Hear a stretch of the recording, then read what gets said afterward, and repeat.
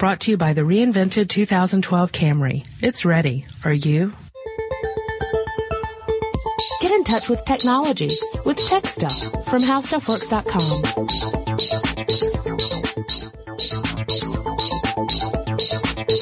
Hello, everyone, and welcome to Tech Stuff. My name is Chris Pollette. I am an editor here at HowStuffWorks.com. Sitting across from me, as he always does, is senior writer Jonathan Strickland. A sailor travels to many lands, any place he pleases, and he always remembers to wash his hands so's he don't get no diseases.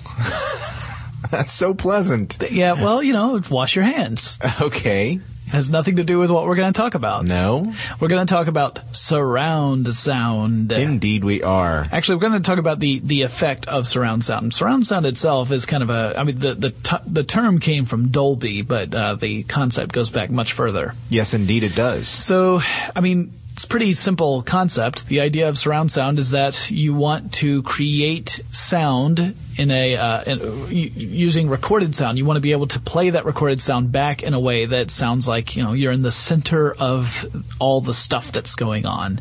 That, you've got sounds coming from various directions around you, so it feels more immersive.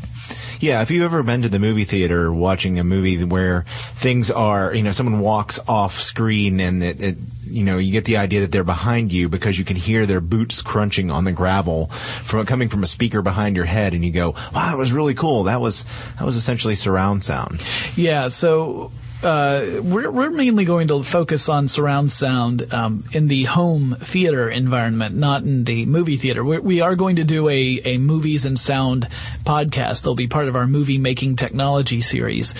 So don't worry, we will get into that. And the two are related to one another, but we're mainly focusing on like if you wanted to set up your own home theater and what sort of options do you have, and what was the progress of surround sound? Yeah. No, of course, surround sound actually started in the movies.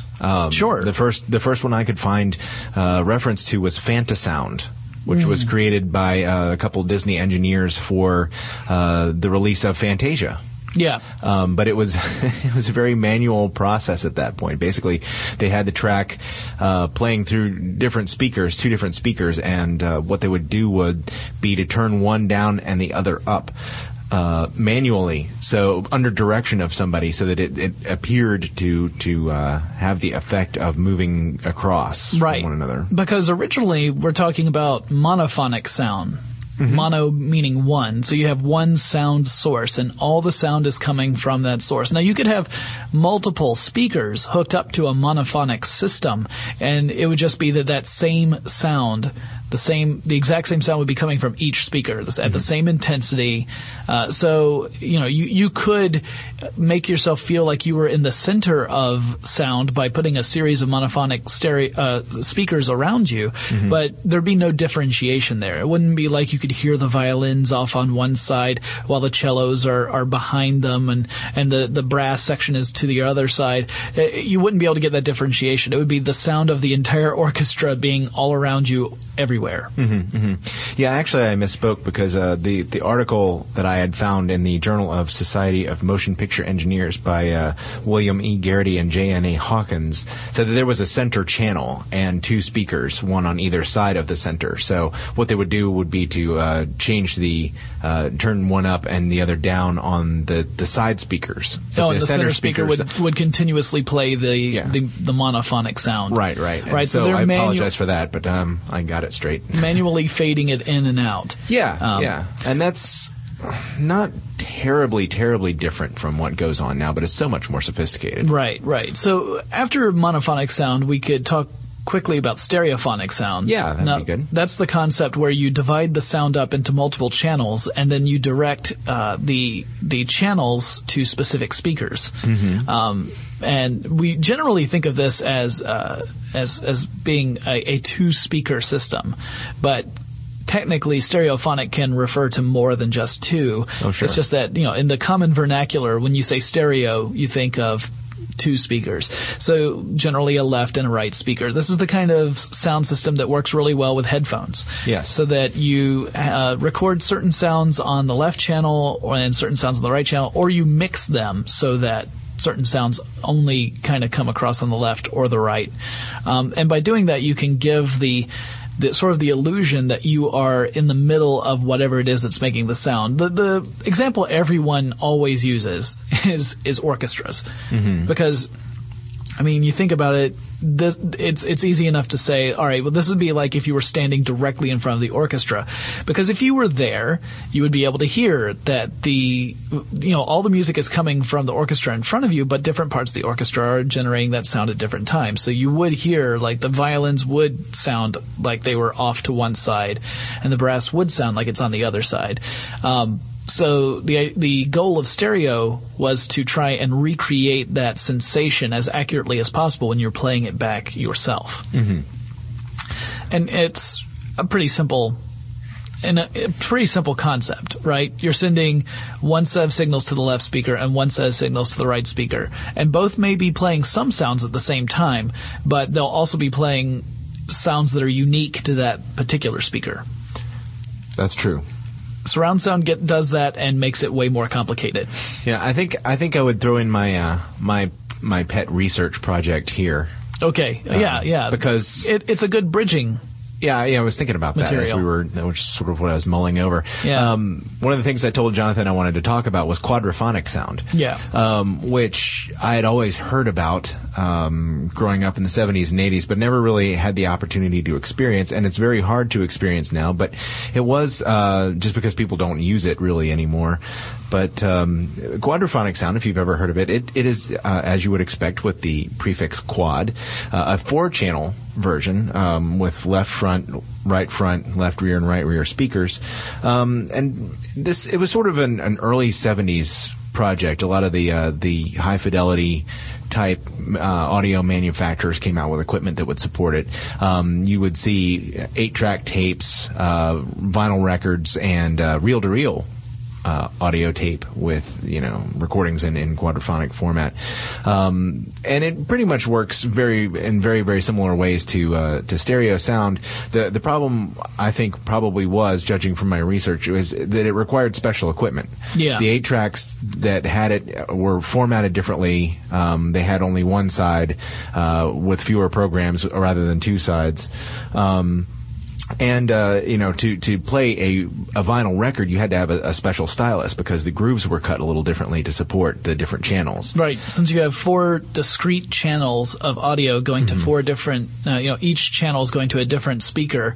Of course, here the idea is that the listener would be in the center of this square that's made by the 4 speakers, and that through managing the levels of each speaker and the types of sound that are coming through each speaker, you could create a soundscape, if you want to. That's a pretty common term, soundscaping, where you're trying to create a particular experience through sound to make it very immersive and audiophiles are always looking for a really immersive and really true to life playback option, because you want it to sound, at least if you're an audiophile, you want it to sound as close to as if you were actually there when the sound was being generated as possible. Yeah, the system also required a special demodulator too, especially if you were going to play both monophonic, stereophonic, and quadraphonic records on the same system. It really was kind of equipment intensive. Then there was another format of quadraphonic sound, compact discrete 4 or CD4, not to be confused at all with the compact disc format. And it was one of those things where it was a format war. JVC was behind this, and they apparently a lot of people really liked it. Or really, really hated it, depending on whom you ask. But they were incompatible formats, and I think the cost of the equipment and the mess with all the different formats kind of, caused the whole quadraphonic thing to fade away. And then, of course, we got into as we moved into the 1980s, we got into CDs, and people weren't making CDs to work with quadraphonic sound anymore, so it just disappeared. Yeah, audiophiles will probably still cry out and say, hey, I still have my quadraphonic system and it's awesome, because they're very proud of them. They do. There are a lot of people who still have them out there, but you have to find the equipment that actually still works is the problem, because no one's manufacturing it right now. The equipment and the stuff to play on it. And if someone is manufacturing it, they're probably a very small manufacturer. Right. So true quadraphonic sound is you have 4 audio channels. Yes. And you have 4 speakers. And so you've got, it's called 4-4-4 because it stays 4 discrete channels through the whole process. You can also achieve quadraphonic sound, and some quadraphonic systems were able to do this by getting 4 lines of information out of 2 lines of information. Right. This gets really kind of confusing, but that's called like the 4-2-4 processing system. Oh, I see. Yeah. All right. So you start off with 4 different channels.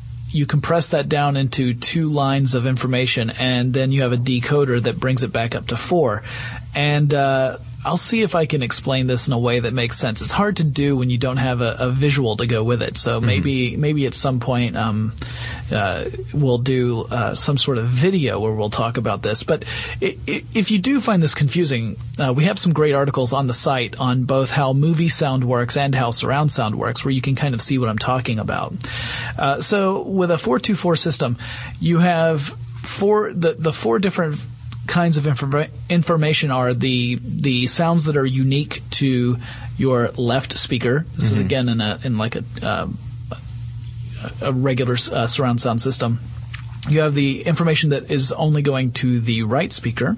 You have the information that's going to both, and then you have the information that's only going to the surround speaker. So this would normally be a speaker that's to your left, a speaker that's to your right, and a speaker that's behind you. Okay? And the way that they get the last 2 to work, it all depends on whether or not the signals are in phase or out of phase with each other. So left and right is easy, right? Because you're just sending the information to one speaker or the other speaker. Sending it to both is also easy. You send both speakers the same information, or both sides the same information at the same time. So if you were to look at the waves, like the sound waves, they would match up perfectly. It'd be the same amplitude and same frequency. To do the surround sound, what they do is so that you don't get the sound from the front speakers, the ones that are in front of you, and you want to just get the ones that are around you, you put them out of phase.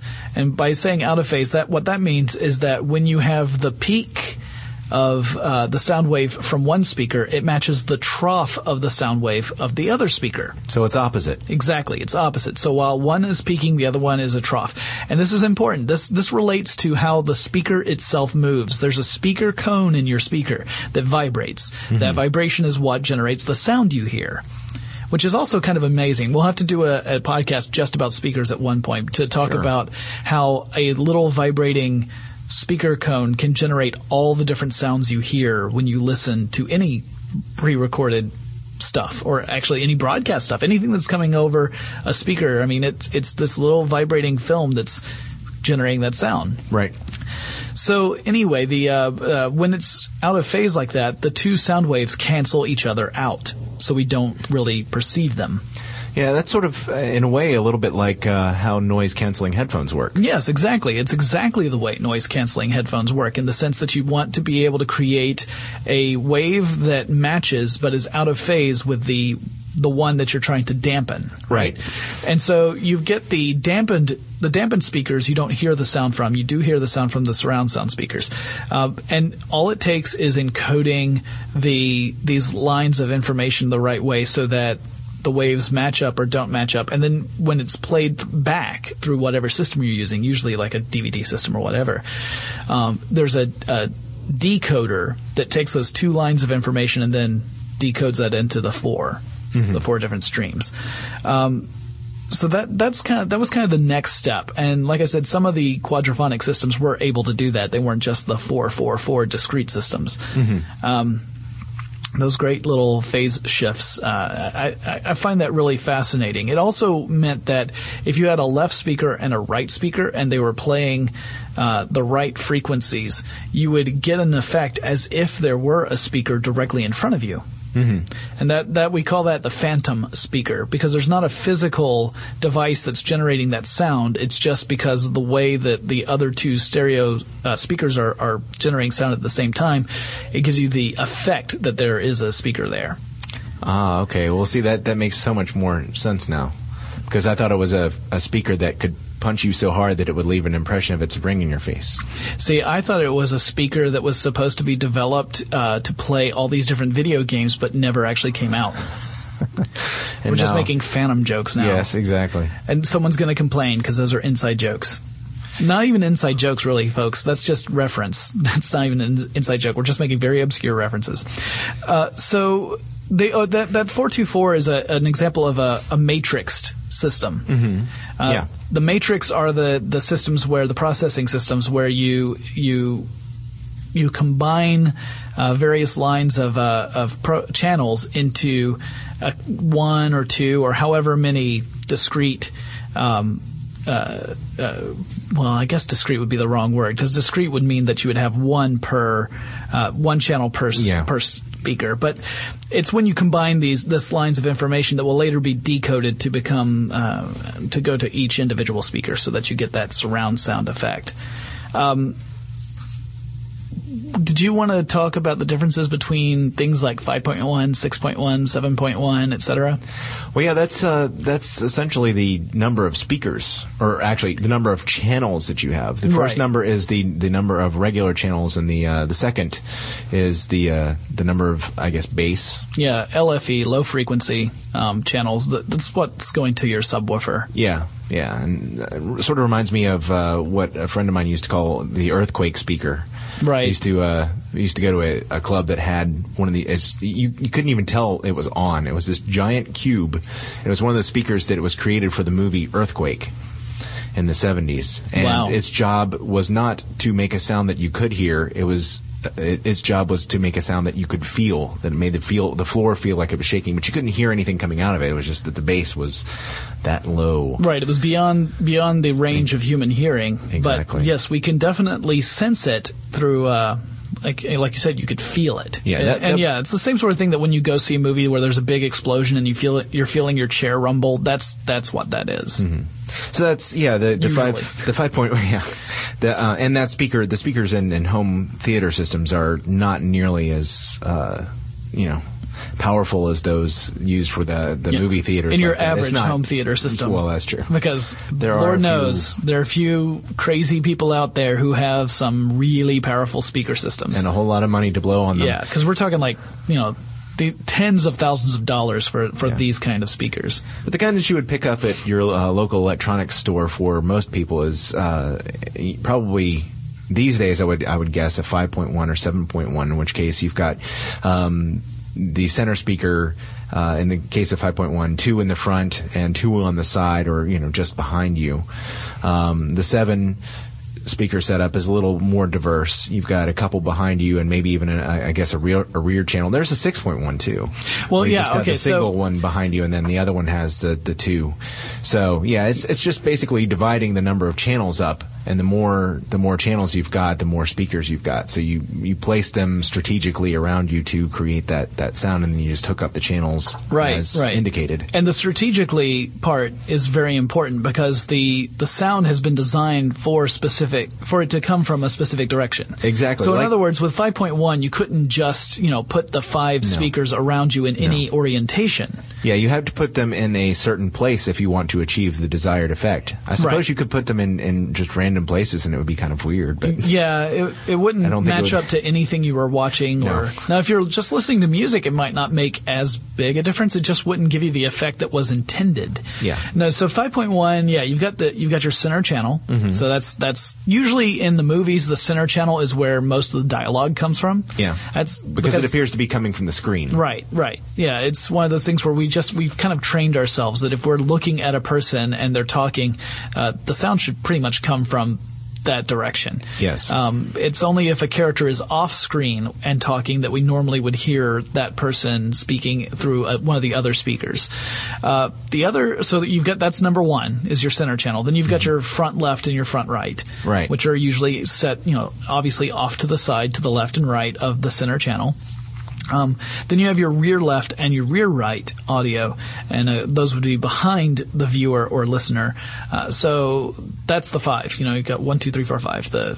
3 in the front and 2 in the rear. Yeah. Then you've got the 0.1 would be the subwoofer. 6.1 usually it depends because there's no set standard for surround sound. There are many companies that have come up with different surround sound approaches, but in general, a 6.1 surround sound setup, there's usually an additional rear center speaker, and that's normally used specifically for sound effects. Right. So it's not, that's to give you that more rich, immersive experience, but it didn't really take off. 6.1 just was one of those things where, it was almost, people began to view it, I guess, as we would get this just because we can. Yeah. And it never really took off, at least in the home market. 7.1 does rearrange the orientation a little bit. Yeah. So you've got, instead of the additional rear speaker, you've got an additional speaker to your left and one to your right. So you've got the 3 in front of you. Yes. You've got one to your left, one to your right, like immediately to your left and right. Right. And then the 2 behind you. Right. And so that's all 7 right there. And that right now is pretty much the top of the home theater system. But it's not. People, of course, are not stopping there. I mean, why would they? But yeah, that's usually what you would see in your local electronics store. 5.1 and 7.1 systems. Yeah, you might see some 6.1s too, but like I said, they didn't really take off very much. So usually you see, the 5.1 being the more popular is probably the wrong word, but just that's the one you're going to find the most often, I think. 7.1 you'll find when you're looking at some of the higher end sound systems. I'm sure there's some that are in the more approachable, like low-end market by now, but I haven't been in the market for a home theater system in a long time, so I wouldn't really know. Yeah. But I wanted to talk just briefly about another experimental system. Okay. Which was developed by Tomlinson Holman of TMH Labs, and really, I wonder how they got their name. Yeah, he was a guy who was behind the THX quality assurance standards. So yeah, THX. If you're familiar with THX sound, that's not actually a sound recording or a playback method. Really, it's a set of standards that any sort of system is supposed to meet in order to. It's almost like a certification. Like if you meet certain requirements, then you can be THX certified. But he developed 10.2 surround sound. Wow. Yeah. So 10.2, first of all, you got the 0.2, which tells you that you have 2 subwoofers. Do they go in different places? Yes, you have one on the left and one on the right. Wow. Okay. Which is pretty odd because usually most surround sound system designers will tell you it doesn't really matter where you put the subwoofer. Right. Because again, you're not hearing it, you're feeling it. So as long as your subwoofer has sufficient power and the room it's in is not the wrong size. Like you don't want a little subwoofer in a huge room, right? Right. As long as it's a big enough subwoofer and it's getting enough power, it shouldn't matter where you put it because you should still feel the effect. We're not quite so sensitive that we can detect the origin of that rumbling that we're feeling as we're watching, Bruce Willis run away from an explosion. But the 10.2 has 2 subwoofers, one on the left, one on the right. So the idea being that if you do tune it just right, you should be able to experience that rumbling as it passes through the theater. So let's say you're watching a movie like Twister, and there's a tornado that's moving from the left side of the screen to the right side of the screen. If you timed it just right, you might be able to give you that feeling that, hey, there's something really huge coming from the left, and now it's moved over there to the right. I don't know. I've never experienced this particular system, so I can't tell you how effective it is. But then, let's see, you've got your 3 speakers in the front, so you've got your center, your left center, and your right center. Right. Then you have a left and right speaker. Then you've got 3 additional left and right speakers. So these are the ones that are going around the back of you. Right. Right? And then you have an upper left and upper right speaker. Oh, okay. To give you a sense of height. Oh, okay. Yeah. So that makes sense. Yeah, the goal here is to give you, because we've developed surround sound so that we get pretty much a kind of a 180 degree sound environment, right? Where we could theoretically have, in a really good surround sound system, have a character as if this character were walking around us in a circle. Like we're staying stationary in the center, and this character walks around us and delivers a speech. It would sound as if this character is actually walking around us, right? Right, because they're feeding the audio through the different channels. Right, and they're fading it out and bringing it up at just the right moment to create this illusion, this audio illusion. Right. Well, the 10.2 is the goal is to create a 360-degree soundscape around you. So now the character could go overhead and continue talking, and it would sound to you as if the person was not only going around you, but was going over on top of you. So Superman, for example, could do a little slow flyover and speak to you, and it would sound like he's going directly overhead. That's the goal. I don't know how successful it was because my invitation must have been lost. I didn't get to go to this this experiment. Yeah, it would be interesting to see what kind of stuff they do have at CES related to surround sound. I've sat through some surround sound demonstrations at CES, but in general, the CES stuff is really just another example of the technology we're already familiar with. It's just them fine-tuning it, making the speakers more powerful, trying to create sounds more accurately so that there's a better precision to playing back sound. Mm-hmm. It's not really developing the three-dimensional aspect as much as it is, making sure you're reproducing sound as accurately as possible. Mm-hmm. But that's the general concept behind surround sound. I mean, it really, like we said, when you get down to it, the idea behind it is pretty simple. You just want to create the right kind of sounds at the right kind of location to give you that immersive experience. But when you actually get around to trying to develop the technology to do it, it gets really complicated. Mm-hmm. And even though we've talked about 5.1, 6.1, 7.1, 10.2, all this stuff, as we said at the beginning, there are multiple ways of achieving this. The way that Dolby does it is different from the way that Sony does it. Yes. They all have the same goal, and they all essentially use the same sort of speakers, but they use different encoding methods and decoding methods. That's correct. Which is why if you are shopping for, say, a DVD player, some DVD players will tell you that they can play Dolby Digital, but they can't. They may not have anything on there about other surround sound methods. Mm-hmm. Most of them have support for multiple surround sound technologies, which is good because different companies use different surround sound vendors. So, you could buy two different DVDs, and one of them sounds amazing on your system, and the other one just sounds like regular mono to you almost, or stereo. Right. Really, it's important to look at the model of whatever technology it is you're buying, whether it's a stereo system or a theater in a box or a DVD player. The decoder is the most important part of that system as far as surround sound is concerned. Mm-hmm. Because you could have as many speakers as you want, but if you don't have the right decoder, you're not going to get that surround sound effect. Right. Because otherwise, it's basically running traffic. Yeah. To the different channels. Yeah, it has to be able to identify what sound goes where and when, which again, we tend to imbue our technology with a little artificial intelligence, which is misleading, but it's just slightly better than me saying it's magic, which I'm always tempted to do when I sit down here, just because it would make these podcasts go a lot faster and I could get back to other stuff. Elves make it work. Yes.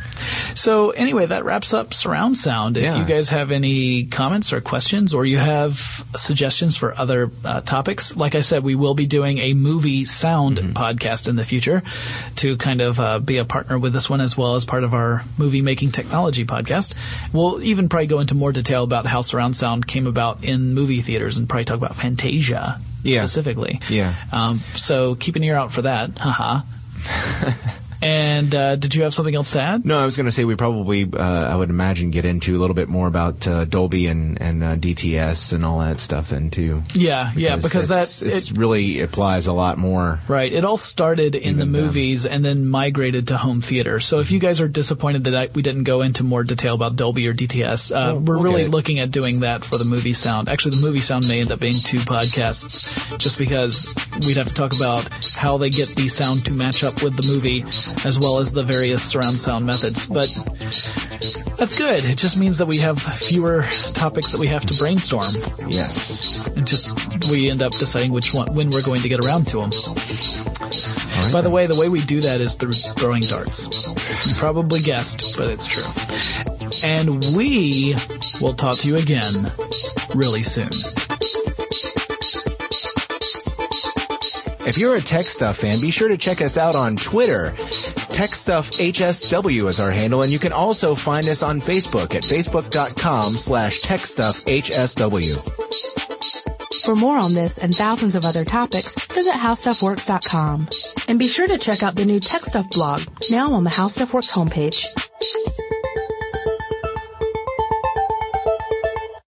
Brought to you by the reinvented 2012 Camry. It's ready. Are you?